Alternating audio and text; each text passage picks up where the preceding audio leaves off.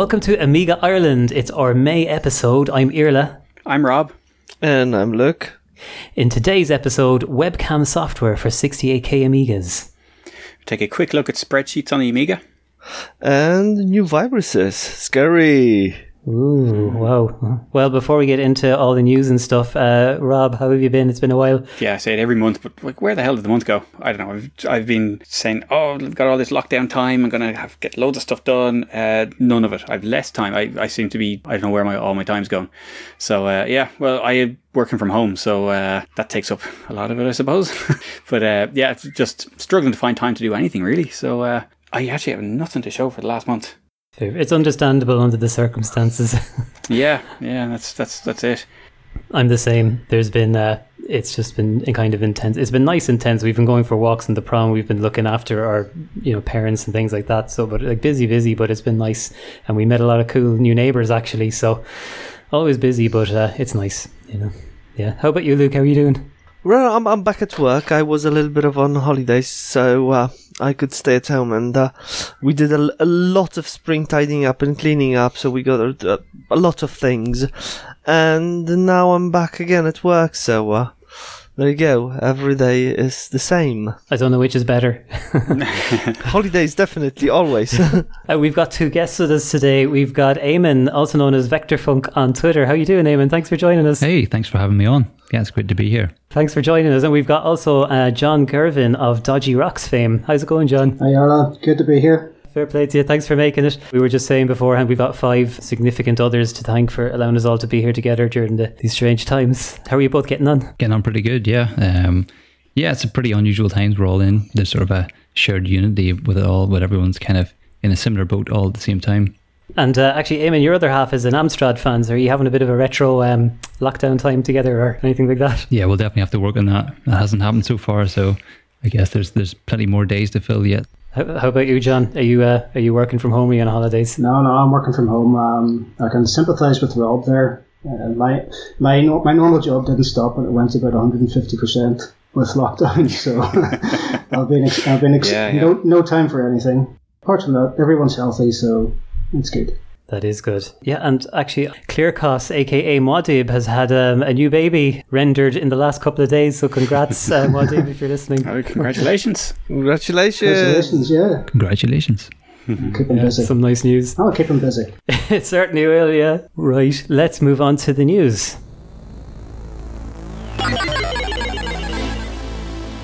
Ham converts JPEG, GIF and PNG images to Amiga graphic modes, ILBM and IFF. It's a beta that's been updated in recent weeks and includes updates such as adding a border and command line control. It supports parallel ham conversion using brute force search. It can support graphic modes such as extra half bright, ham 6, 8, all sorts of color indexes and color modes. It requires Java. It runs on a modern machine, and then it gives you an output that you can transfer over to your Amiga. It seems bizarre in this day and age, but there have been a couple of new Amiga viruses that have been spotted in the wild. There's at least one was in an Aminet upload, so it's been taken care of. But there are people who have downloaded it, and it is frankly bizarre. Like what are people doing? But in a way, you can kind of see that as the maybe the resurgence in popularity of the platform, or maybe the boredom of some people during lockdown or whatever. But there you go. So there are a couple to look out for. Now, given that there haven't been new viruses in many years, the existing virus checker definitions are probably 10, 20 years old and won't catch them. So there are efforts underway to try and sort that out. But in the meantime, just keep your eye on it. A link we'll have in the show notes there with the information about the viruses and the archives that they were found in. So just be a little bit wary of these things. And just bizarre though. I'm really curious whether there are new old stock viruses, if I may describe it like that, or are they just really like a freshly written viruses, just like a couple of weeks ago or months ago. That's That's very curious, to be honest, because a virus doesn't attack a dead organism, dead system, and it means that the popularity of actually our like a favorite platform has increased enough to be visible in target, a viral world.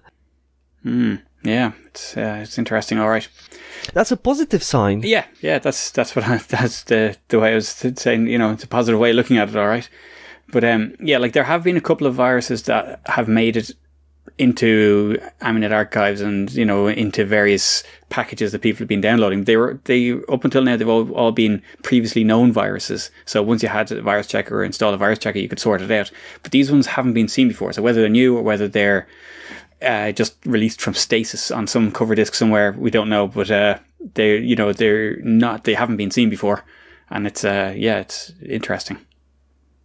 We've got another news item, and this time it's Unrar version 5.90. That's just been released to Aminet, of course. The usual bug fixes and updates. I don't think Unrar is the most popular one on Amiga, to be honest, guys. I think still LHA and Zip, I think, are the most popular archivers and unarchivers for Amiga. What do you think? Yeah, no, it is less used, but it's like Zip. You will get files that might not necessarily be Amiga specific that you want to open. Let's say artwork or something like assets for something, and they could be packed up with RAR. So it's not. And of course, if you're, we're getting a lot of ports that need the original game files and things like that. Like, let's say you want to install Quake, you might get that as a RAR file. RetroPie version 4.6 has been released, which brings support for the Raspberry Pi 4. I was talking recently to Seamus Doyle, and he is getting himself a Pi 4. So I know that's one person who will be upgrading to this, but it's going to support emulation a lot better with its extra power, I suppose. The Raspberry Pi 4 was announced in June of 2019, so a lot of people have been waiting anxiously for something like RetroPie to come along to really give them an excuse to get stuck into the Raspberry Pi. Yeah, I've been waiting until this to get a Pi 4 myself. It's on my list as well, but I'm kind of like, in all seriousness, what'll I do with it? I'll add it to the pile of other Raspberry Pis that are lying around the place here. But it's a beast of a machine, the Pi 4. It really is. So for not just for Amiga emulation, but for emulation in general, it is very capable. And they upgraded the base spec recently as well. So you got the 2 gig of RAM is the base model of the Pi 4 now. Wow, it's a serious machine for the money, especially. We need one for every projector in the Sheraton Hotel, I think, next year. Yeah. Camera is a small webcam software that uses VHI drivers on 68K Amigas. I had to take read this twice to believe my eyes. But images can be regularly captured locally in dynamic folders and uploaded to FTP servers as JPEG or PNG files. And it can even dynamically generate text to print on top of the images. It's amazing. Amiga 1200. I'm hoping to try that out actually as soon as I get some time. Mm-hmm. Right, and AmiSSL gets version 4.5, again uploaded to Aminet. Very useful add-on for Eyebrows 2.5, and with this version it also goes open source. AmiBerry version 3.1.3.1 has been released, which brings improved WHD load, and just-in-time support has been added, along with a set of bug fixes. Dimitri is actually the person who does most of the work on AmiBerry, so fair play, Dimitri. You're obviously still busy. Dimitri did that really interesting talk on the cluster Raspberry Pi cluster for rendering. Very interesting guy, and he's got his fingers in lots of different projects, including iGame, I think. HomeBank 4.6.3 for OS4 is available. Transactions features such as breaking them down by category and cash flow diagrams are the new features that have been added. I've been using HomeBank. I first used it, I think, about 20 years ago in college on Linux. I can't believe that it's still going and it's available on OS4. It's brilliant. It was really good even back then, so it must be fantastic now. More OS4 news. Odyssey web browser now on GitHub. And that's had a a good few updates in recent times, so there's been a bit of activity there, which is great to see. And this particular update here has includes updates for FFmpeg and YouTube integration. So it's the scripts that tie all that together have all been sort of taken care of. So it's basically whenever anything happens that YouTube changed the layout of their website and stuff like that, the external players all stop working, you see. So these kind of fixes help sort that out. But that's basically the best browser there is for OS4, and it is it's good to see that it's still getting work. Amos Professional AGA has been released, which is now an open source project, bringing support for the AGA chipset. Nice to see it being open sourced. Yeah, it looks like it's been open source since around 2012, and it looks like the development's kind of picked up again, so it's good to see open source projects bringing new things to the Amiga. Okay, it was already open sourced. Okay, well, that's going to be cut out.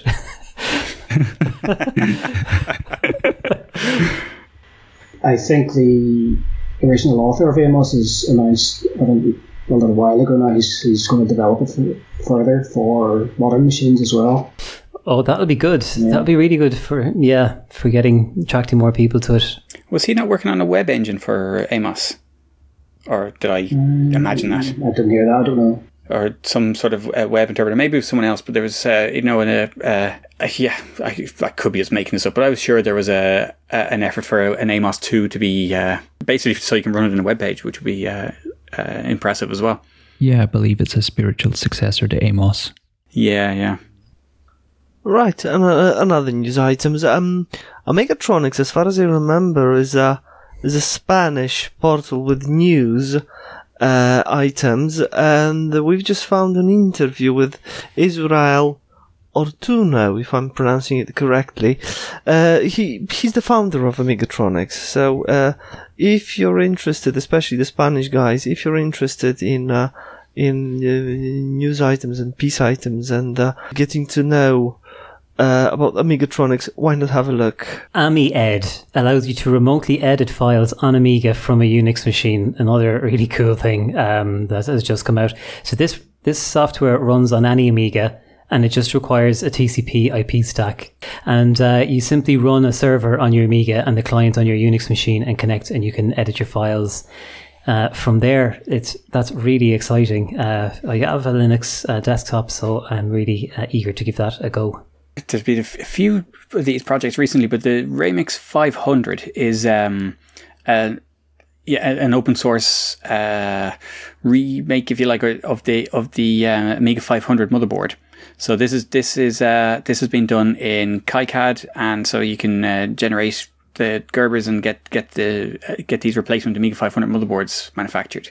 So there have been a couple of different ones up until now, and but this is the one that's like just fully open source, as in the actual sources there. A lot of the time when you have an open project like this, you have the capability to make the boards, but you don't have the actual source. So this is useful if you want to add modifications to it and make improvements to your own Amiga 500 or have your own take on the Amiga 500. Cool, that's really nice. Right, Star Trek Ships database for OS4 has been released to os4depot.net. Over 500 megabytes of data with pictures, with descriptions has been released. So if you're a Star Trek fan, as the majority of us here probably, have a look, read through.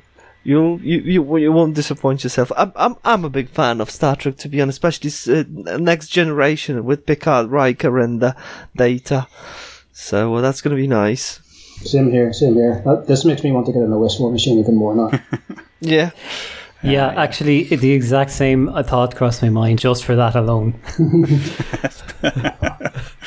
It's like the best of both worlds, to pardon the... Oh, very good.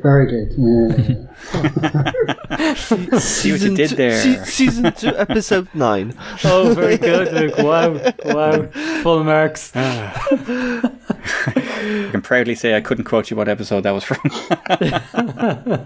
I really like Next Generation. Fair play, That's just fair play. like a show from my childhood. Maybe we should think about doing another podcast, guys. Start a Star Trek podcast. Yeah, I'd be totally up for it. I think we would be, like a little bit behind after Americans because they're really good. I think I've seen and I've listened to a little bit of American Star Trek podcast, and they are really good ones. Yeah, but we could put the European twist on it. Like we could compare which Bringlogi are most like our uncles, or Yeah, sure. Live long and prosper.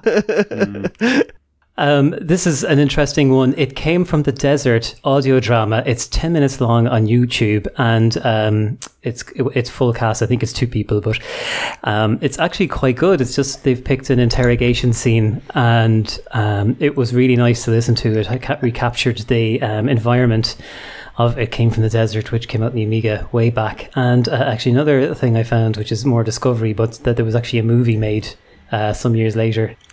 And last news item for today is it was more OS4 news. There was a release of Spotless for OS4, so that's a debugger. So it's probably a bit of a niche thing, really. But if you do any coding, how useful once you get beyond certain basic stuff, how useful a proper debugger can be. And it's a bit of a weak spot in all the Amiga varieties. So it's nice to see that this is kind of a fairly sophisticated debugging suite for OS4. So an OS3 version would be nice as well, but this apparently has been it uses a lot of PPC specific stuff, so porting it would be very, very difficult. But it's good to see all the same. Okay, let's move on to the games.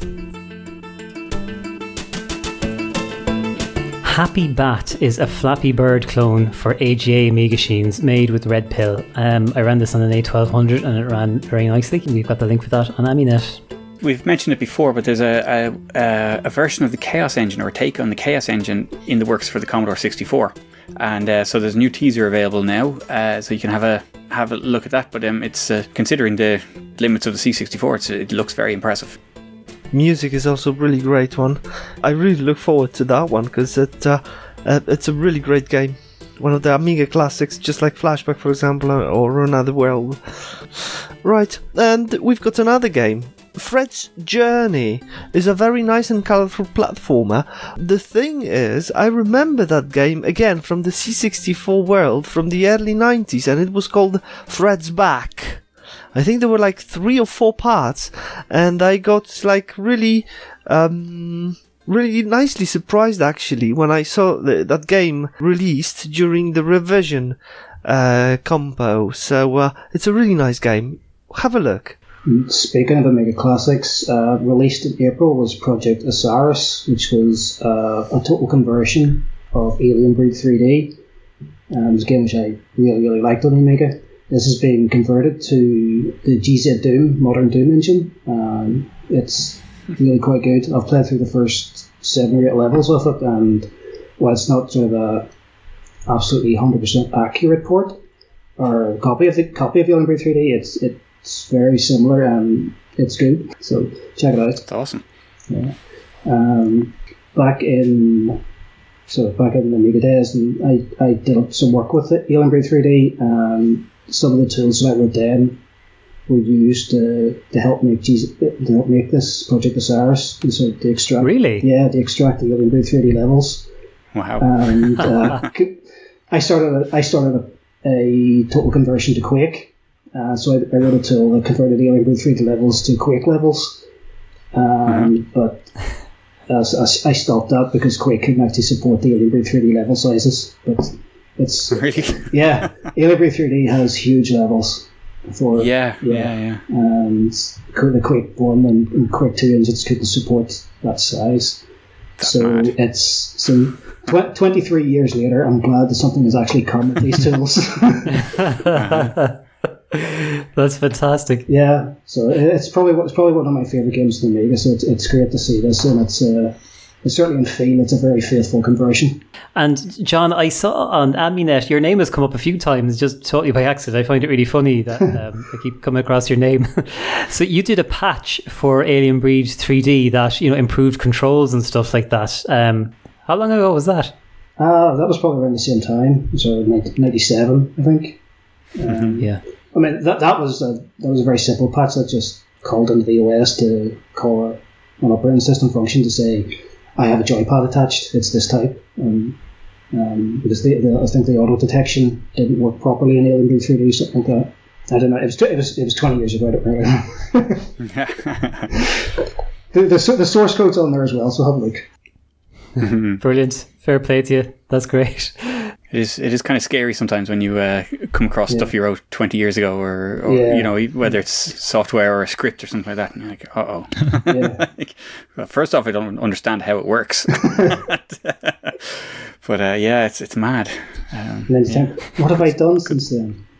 Yeah, there's that as well. Yeah. Commenting and indenting got a bit better. That's about it. Right, Germs with a Z. The new game is being released from Last Minute Creations, and this looks like a little sort of a multiplayer party game kind of thing. Sort of I haven't played it myself, so I don't know, but it looks interesting. And basically, you're just trying to take over a little bit of a board from, you've got sort of a grid kind of sort of like a maze grid kind of thing and you have to take it over against the other 3 players. So it looks very fun, very good. So I'll have to check that out myself. All right, we've got another logical game. This time made by Project R3D, the guys who are behind Tanks Fury and Bridge Strike. Zgred, that's the name of the game actually, which can be translated into a rogue. Actually, and it's a logical game where you push blocks, very colorful, and again it was released during Revision Game Compo. Very nice and colorful. I was looking at the screenshots there, and it looks very colorful. Yep, it is. Jumping Around is a very simple Blitz basic game that's been uploaded to Aminet. I had some difficulty actually playing and controlling this, so I don't know, is it me or is it yet to be updated? But what's interesting about the game besides all that is that the author said if he gets 1,000 downloads, he'll release the code, and he has almost 800, he has 840 something downloads so far. So if you're interested in learning how to make a Blitz basic game, you can see how he got this main sprite to react to the joystick and how the opponents are programmed and stuff like that. So interesting to be able to open up something that doesn't have too much code in it, maybe, so you can get a sense of what's going on. And we've got another blast from the past, this time from 1994 by Wanted Team, a game previously unreleased called Świdroń. It's an unreleased Boulder Dash clone. Again, very nice, very colorful. If you're a fan of Boulder Dash, I'm sure you won't be disappointed. Fix-It Felix has been released on the C64. I think it's Fix-It Felix Jr., which is, I'm sure everyone's familiar with the old arcade game. But so there's a very nice looking C64 port for release there. So definitely worth checking out. And we couldn't end the games section without talking to John, who is the author of Dodgy Rocks, about Dodgy Rocks. So before the Amiga Ireland event came out, Dodgy Rocks got released, and there was even, I think, a seasonal edition released at one point. Is that right, John? That's right. The Santa Rocks came out just before Christmas. Santa Rocks, that's right. Yeah. So I have Dodgy Rocks on my laptop, and I have it on my phone as well because it's in the App Store. It's a very fun and addictive game. It's nice to pass around a few people and see who can get the high score and stuff. It went down really well at the event. The high score, I remember seeing a high score at one stage that was just unbelievable. I just said, I'm never going to get near that. And yet the person who won just broke that again by another mile. That was Pixels at Dawn, I think, who must have some serious reflexes. I'd be happy to have Pixels as an air traffic controller for my flight. I'd be a lot less nervous getting on a plane. So John, how did that come about, and how did the Amiga port come about? It's two separate stories there. Dodgy Rocks started life as actually a Power Rangers game that I was making for my son because he was young and he loved Power Rangers and he wanted a game about Power Rangers. Simple as that. So, but obviously I couldn't release that because Bandai, whoever owns Power Rangers these days, would come down on me. So it got a rebrand, and over the course of 2019, I just refined it and played it and tuned it. It came out in September, actually on my son's birthday, so it was very apt. Yeah, and shortly after that, I started looking around for. I think it was maybe Jarla suggested this, but it would be a good game, a good high score competition game for Amiga Ireland 2020, which at that point was 2 or 3 months away. And Rob very kindly stepped up. I said, 2 or 3 months is loads of time. He said loads of time. But Rob has obviously never really worked on games too much there. Well, just still not used to having a kid, that's the problem. Oh, yeah, that takes some adjustment. So over the next couple of months, Rob crunched on and did actually a really very accurate port of Dodgy Rocks that runs on an A1200 in Blitz Basic, wasn't it? Mm-hmm. Yeah, so that's it. Yeah, and that you're right. I mean, that did go down really, really well at the show. I think there's one point where people were queuing to get on it, and and there were 2 machines going, and some of the scores were unbelievable. Yeah, and it really went. People were playing right down to the wire of the end of the show. So that was good for me. I really enjoyed seeing that. Absolutely, it was great. Now the thing with the scores is that there were a couple of minor gameplay issues that I didn't cop compared to the original, but they've long since been fixed. But there was also a crashy bug that I still haven't fixed, and that is sitting on my to-do list since then, unfortunately. So the gameplay stuff is all sorted out the same day, basically. But this thing I just kind of gave up one day, and I'm kind of like, I'll give it a while, and then I'll go back to it sometime soon. Yeah, Rob was busy doing bug fixes and taking notes on the day. So. 2.5 pages of notes, if I remember right. Pages and pages of notes, yes. But there were a couple of key gameplay things that meant the scores couldn't really compare to the PC version, to the phone version. But that's all sorted. Great. Yeah, see, this is the thing. I thought come April, my wife was going to be going away for a month, and I was going to have all this free time. And basically the opposite has happened. No one's going anywhere, and so I have no free time. And so, so I thought, I'll get it all sorted then. And sure, it's not happening. Yeah. So I will get to it. And we will have a Dodgy Rocks release, well, hopefully in the next month or two. You heard it here, folks. You heard it here. Yeah.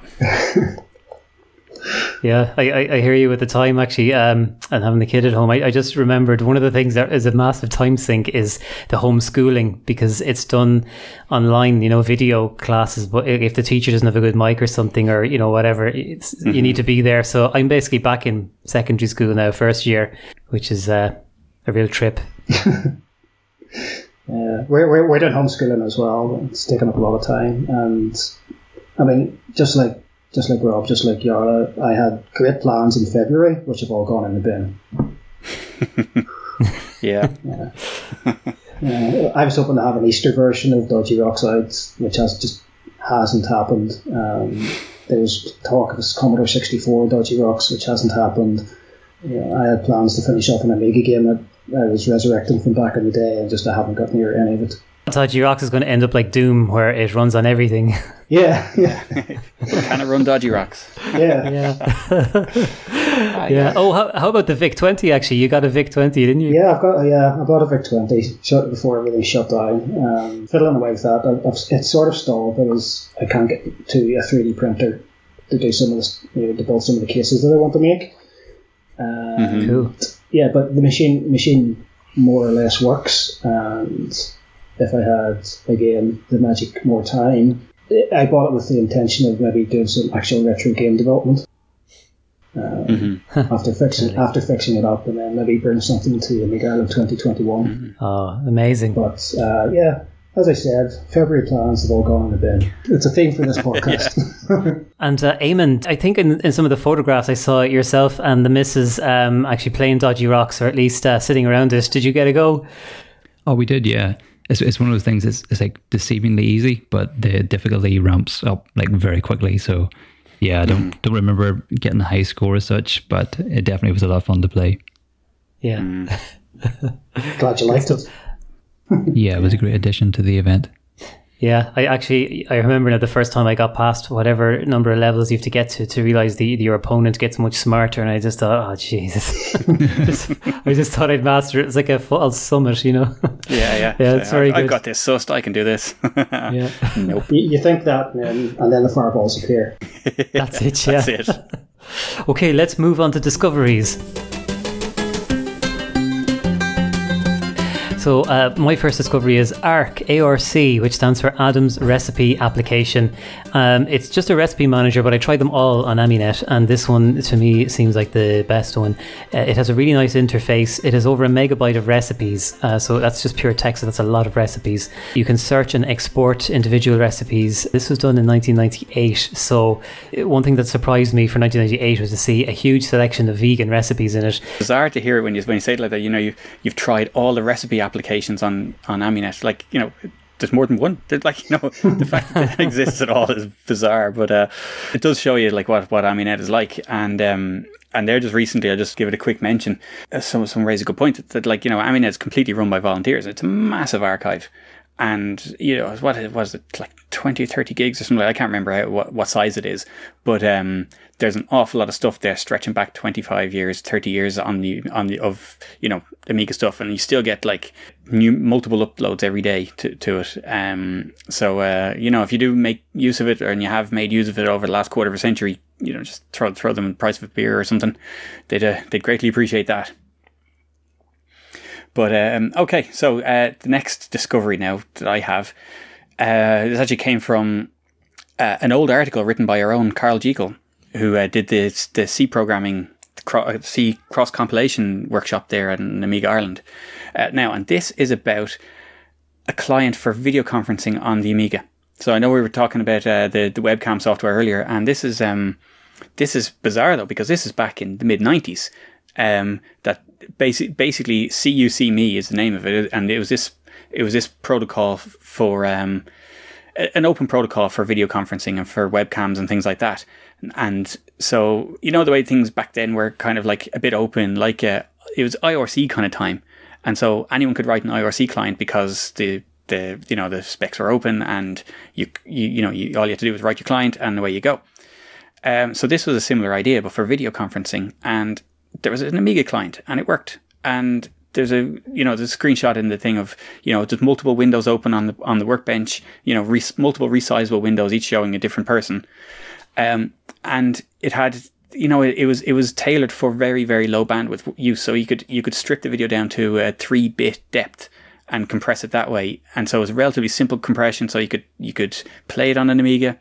You're probably not talking high frame rates or anything like that, but, you know, and just like 3-bit grayscale graphics. But, you know, it meant you could run this video conferencing over, like, you know, a 28K modem, which is nuts. You know, you think, you know, like any of the video conferencing stuff these days just like dies a death if you have less than a 1 meg connection. And this was running on 28K modems. It's amazing, and it just bizarre and unfortunate that it kind of got, you know, I've never heard of it, and it got forgotten pretty quickly. I suppose the protocol and everything's long dead, I'd say. But you know, with all the proprietary stuff now. But it'd be an amazing thing just to set up a little hub of that if you could. You know, maybe I'll have a look at that at some point on the project list. Cool. Oh, that's really nice. Really nice. Right. Another one would be Commander 85. That's my discovery, and it's a nostalgic sci-fi thriller and a hacker simulator set in the 80s. It's actually a Kickstarter project started by a company in Poland, and the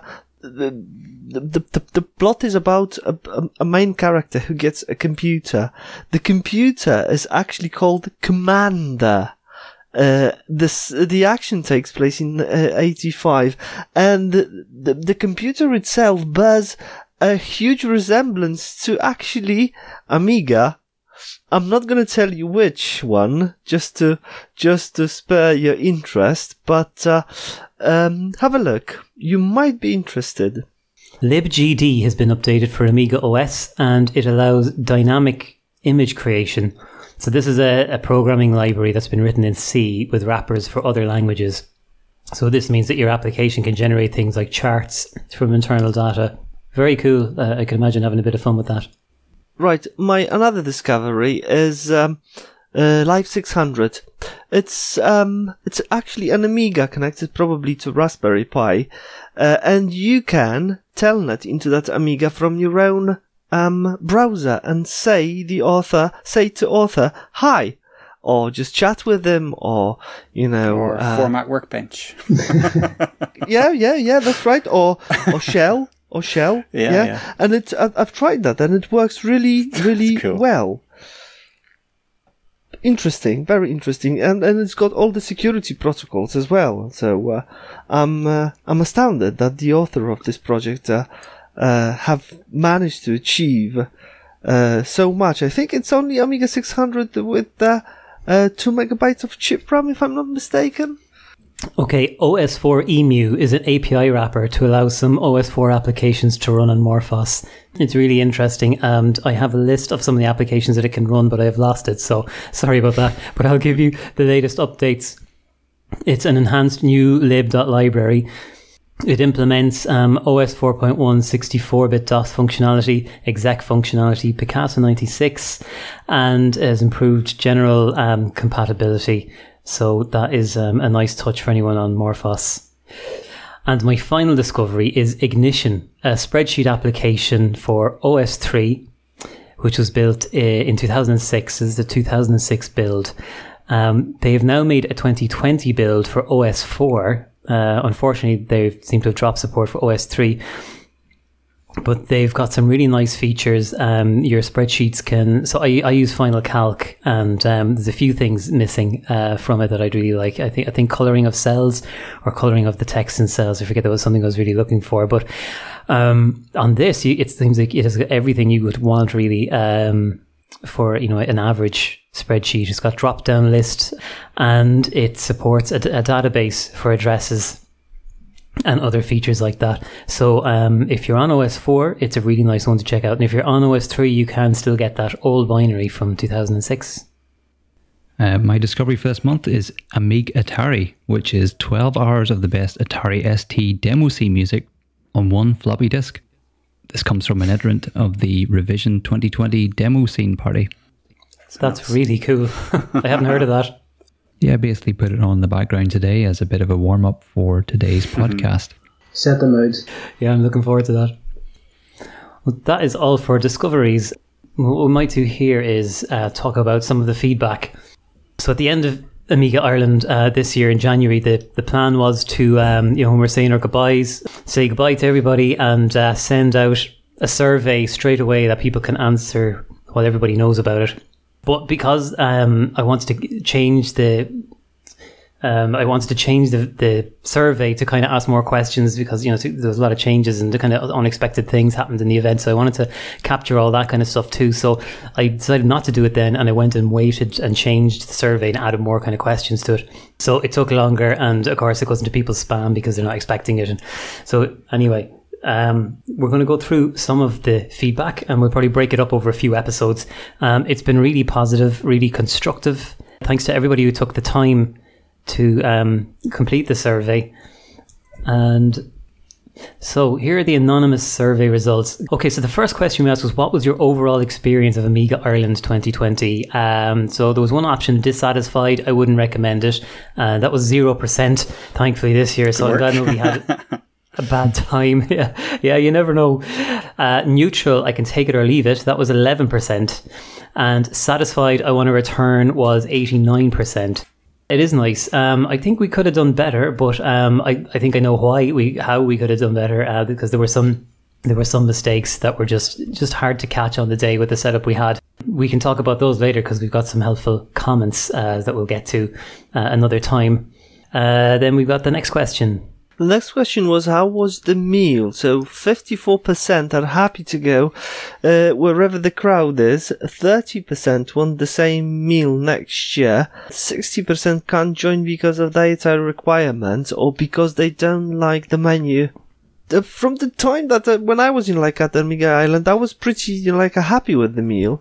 So I'd go, for example, with happy to go whatever the crowd is. I really like the food there. But it's it's the most popular area, restaurant in the area. It's tricky to find a place that everyone's happy with. I just know from personal life, if there's a christening or whatever, to get something, not everyone wants to eat Italian food because they want cream or oil, or not everyone's Indian. But I think it's pretty good. But what we'll do next year is on the Saturday we'll experiment with the restaurant. I think we'll have an option to buy into a meal there in the hotel, because the restaurant is right across from the archway entrance basically into Amiga Ireland, so they're kind of all one. The restaurant and the event are practically all one, so we can try that out, and then we can do a sort of an A/B test survey thing and see, is there a massive preference between one and the other. Well, like you said, that's 84% of people who were happy enough or were fine with the restaurant, so it's not it wasn't bad.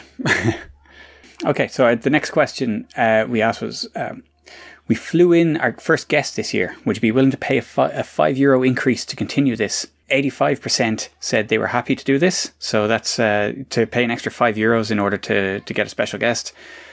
12% said they would pay €2, and there were some suggesting that they'd add even more to the ticket price. So there might be scope there for a voluntary contribution. We'll have to think about that. We have a couple of options for next year for guests. When we fly somebody in, it depends where we fly them from. So one thing I learned this year is if somebody's flying in from the States, they really need to get there the day before, because they're going to be wrecked. It's not like somebody flying in from Europe, where they can arrive on the day and be fine, They really need the extra day or they're going to be seriously jet lagged. So we'll need to think about, compare what are the options, what do we have in the kitty on the day. But it's nice that people are kind of willing to pay extra if we need it. That said, we've got another question later on where we'll see what people really want and come to the event for. Is it for VIPs or is it for other stuff? And there's an interesting answer there too.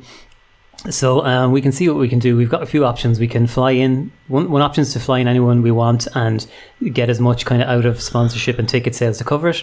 The other is to fly in somebody who's a bit closer, maybe from Europe, which would kind of reduce costs. And another one then is to go back to the Skype thing, or Zoom or whatever. And we could even do two of those, one on Friday and one on Saturday this time around.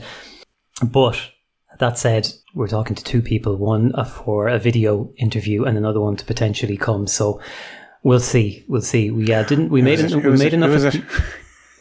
I can't say yet. To be honest, when the virus came out, I just said, "Geez, I'm not going to announce anything because God knows what's going to happen. No, that's who's going to be left? Will there be any humans left in the face of the earth?"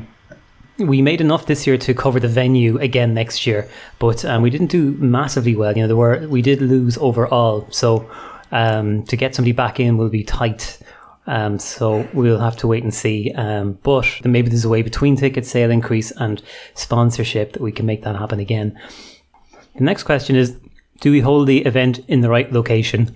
Over 80% of people agree.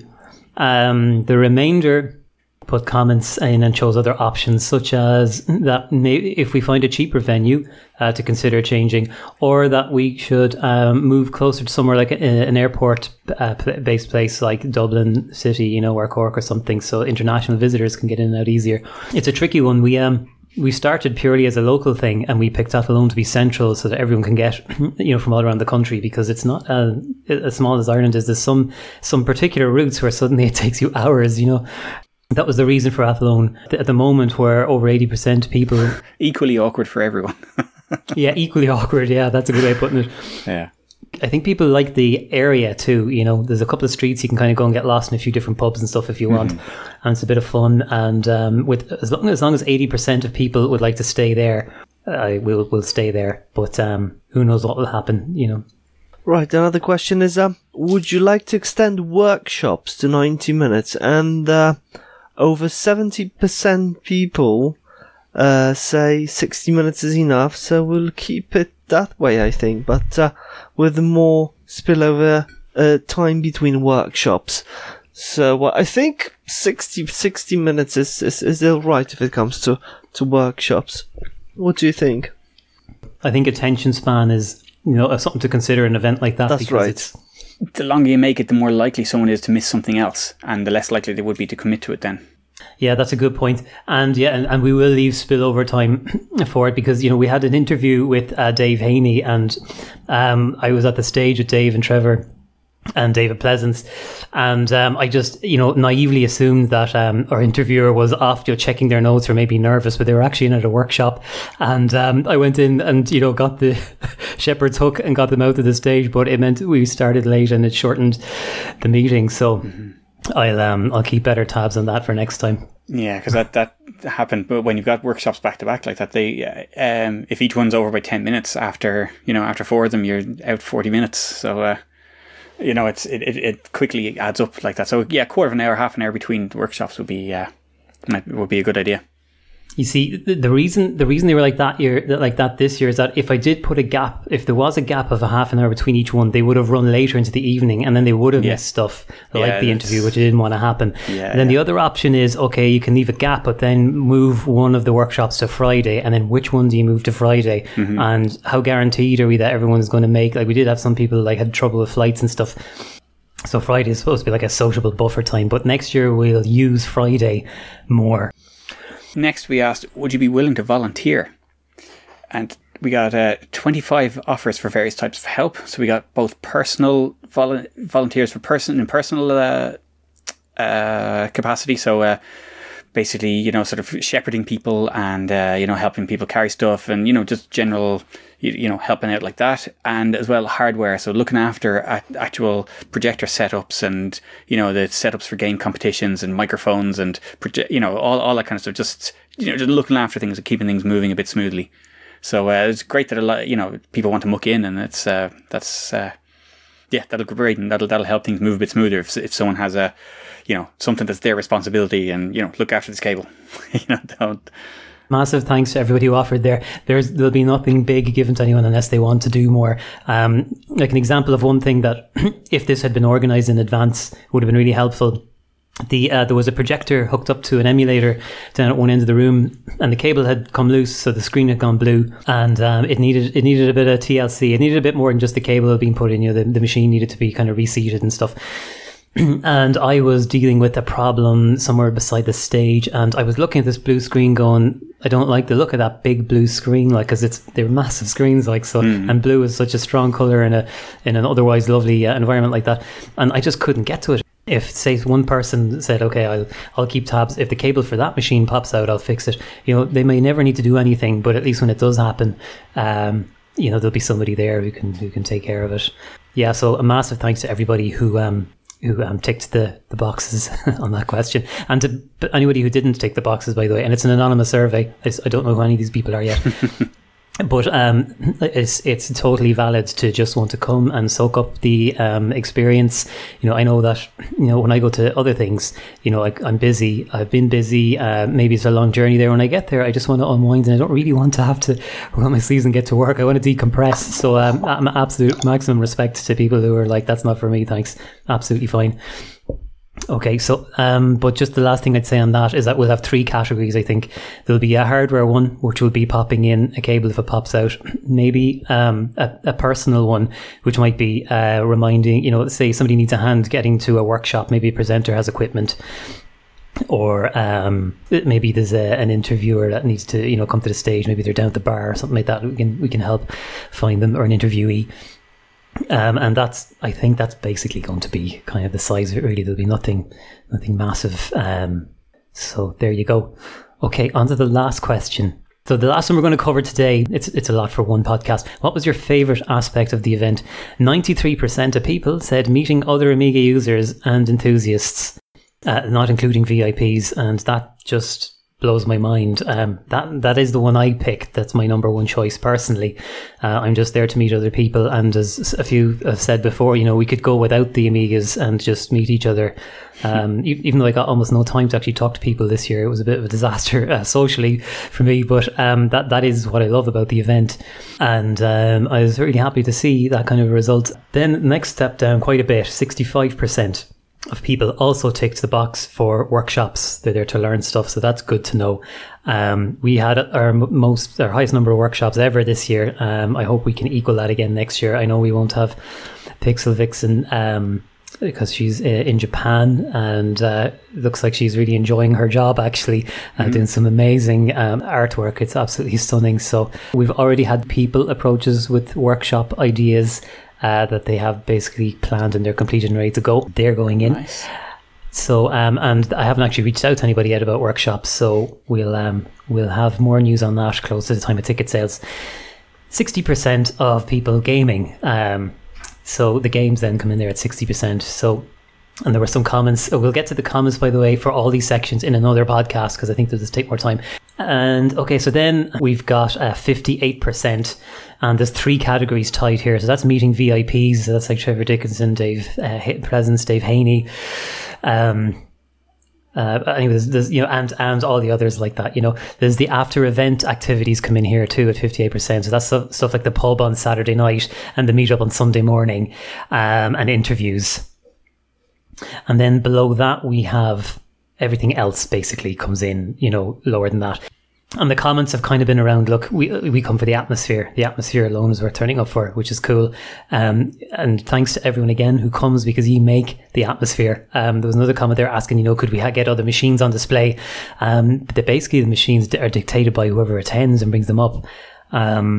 So thanks so much to everyone for making that cool event, because I've been in that room obviously Friday morning when there's nobody there, and it's not half as cool as when it's full of people and equipment. We will go back and talk about the different elements of the event again in another podcast. Is that the last part to cover for this one? That's it. But while we have the 2 lads here, does that fit with how you guys saw it? Yeah, it's close. I love the atmosphere. I love just spending the day there. It was good this year for me because I was much more involved in the event rather than the competition. Yeah. There's a Rocks competition, so and the after hours activities as well are the big thing for me. So it's all, I guess for me, it's really about the community and atmosphere. Yeah, big elements. Definitely catching up with other people that are interested in similar things as well. Yeah. And everything that's happening around the screens, around the room as well, it really helps to add to the ambience. Yeah, and seeing a lot of the different Amigas that exist these days, and even some of the sort of stranger machines like the Mr. FPGA machines and all of the new hardware that's come out. Some people bring those, and that's great. I find that interesting as well. Mm-hmm. Yeah, good stuff. Yeah, there was some cool stuff on display this year. Next up is Ask Amiga. I've got one for you, Rob. I use Wi-Fi a lot on my A1200. I got a card from Luke, actually. That's how we met, Luke. Was me buying a Wi-Fi card off you. There was no Amiga Ireland or anything back then. And I got a load of help off. Luke is very patient. So I ended up with Wi-Fi, and I used it an awful lot. I use the browser, but sometimes I'll just use wget to download something and stuff like that. But when I run WHD load, what happened is a game will launch, and I just get a black screen and it won't play. And the problem is that the physical hardware, if I pull out the PCM CIA card, the Wi-Fi, the game will run. So, which is fine. But it means when I come out of the game, I have to put the card back in. But my question to you really is, do you know why that happens, and is it possible to work around that on a hardware or a software level? Yeah, it's well, basically what it is an unhandled interrupt. So the game will not know what to do with an interrupt that an incoming TCP packet. What the hell is this? What do we do with this? I'm not, it predates a lot of that stuff, to be fair. So so the games just don't handle interrupts very well, and you'll actually get the same thing. If you leave a serial cable connected and you send something down the serial port, it's instant crash for a lot of WHD load games. So basically, if you trigger an interrupt that the game's not going to handle, it'll just crash out of it, and WHD load will it'll either give an error message or it'll just lock up, and that's it. So there are ways around it, and basically probably simplest if you have a plug-in card like that to unplug it. But if you can disable your TCP stack before you start, then that should be enough. And then you can re-enable it afterwards. So there is now this is where it gets a little bit rusty for me. But WHD Load does have a facility for disabling the TCP stack just before it launches a game and re-enabling it when you quit. But the exact settings you need to do, there's something in the config file, in the WHD Load config file. Cannot remember the exact strings. If you browse around the internet, I think someone's already solved that, and there's a script that helps you actually to disable the TCP/IP stack and the wireless manager before the game runs, and then enable it as soon as you press F10 key to quit your game. So I think someone's already found a solution for that. That's one thing. The other thing, it's a well-documented bug in WHD Load. Just like Rob said, another one is the serial port, and there's one more. I think Mediator. There's a clash between WHD Load and Mediator and Voodoo card, Voodoo graphic card, and it causes the same thing. Yeah, they all come from the same thing. Basically, is an interrupt that the hardware is kind of saying, "Well, here you need to deal with this," and the game is like, "You're nothing to do with me. It's go away." They come from totally different, time frames, different worlds. Yeah, exactly. Yeah, but there was always the thing back in the day that you if you're having problems running a game, you unplug any extra hardware that you have. But back then it was really only modems, and you had your modem switched off most of the time because it was expensive to ring people and to use it. So so it was rarely an issue until people started having network connections, and I discovered it actually on because I had an infrared remote control receiver that I'd built, and I had that on the serial port, and I could not figure out why games were crashing until I realised that, someone was pressing remote control in the room and instant crash. And it's like, what the hell's going on here? And that was it. So it was literally just an unserviced interrupt that pulled the whole lot down. But the thing is, and my memory could be rusty on this because I haven't tried it in a while, but I think I tested booting, right, with commenting out the TCP Roadshow out of the startup sequence, but left the card in to see was it the software or the hardware, and I think it hung on just the card with no. So it's still triggering interrupts even without the TCP stack. You've commented out the wireless manager as well. The Wi-Fi card is a two stages connection, so you have to associate with your router first and then open up the connection for the internet using the TCP/IP stack. Yeah. I think I would have known to do that, but yeah, I'll have to check really. Okay, let's go on to online activity. So the top tweets and posts came from this month: Alana Kelly, Gavin Byrne, Seamus Doyle, Mark Conroy and Wayne Woodcock. How are you folks? Thanks for keeping it alive online. Also, actually, speaking of online, thanks to everybody who patiently waited for responses to membership requests on Facebook and emails. It's been a hectic several weeks here, and it's just the online side of things has been a low priority. It's out of necessity, not out of desire or anything like that. We've got some new members joining us online too. Dave Haney, Pete Morgan, Sam Cole, Richard Hayes, Jill McCabe, Wayne Woodcock, Nathan Smith, Seamus Hoban and Aaron Smith, Gordon Devlin, Christoph Donow. I don't know. Come on, help us there, Luke. Yeah, okay. Yeah. Ger Olive By, Tony Patton, Luca Moretti, Osby Bertlow, and Des Palmer. Paco Milan Robles, Dwayne Johnson, Jan Halholm, Mike Romiga, Raymond Morin, Pedro Mesquita Marias, Graham Delta, Martin Lee Murphy. Welcome to everybody, and thanks for joining us. That's all from us from this month, and big thanks to John and Eamon as well for joining us this month, taking time out. It's nice having you, lads. Good to be here. Thank you. Yeah, thanks for having us on. Thank you, guys. Okay, so until next time. Music was by Virtual Dimensions and banjo guy Ollie. Did we miss anything this month? Let us know on social media or email info@amigausers.ie.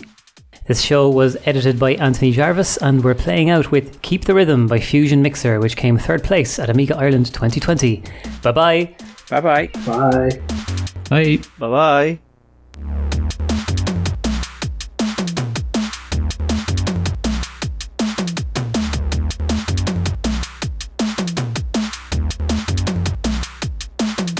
We're now ready for takeoff, for takeoff, for takeoff, for takeoff, for takeoff.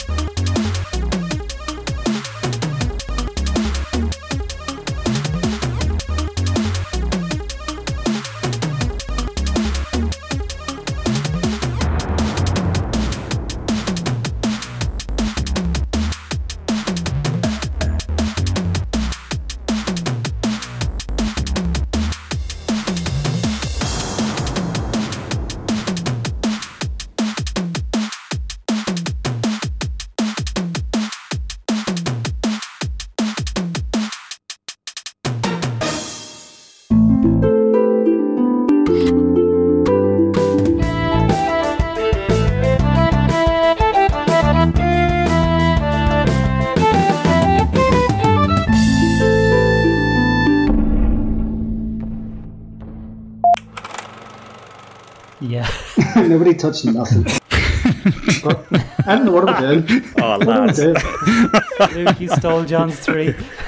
You had one job. At least we've got plenty of Start outtakes. again. Oh, dear. Okay. Start again. Start again.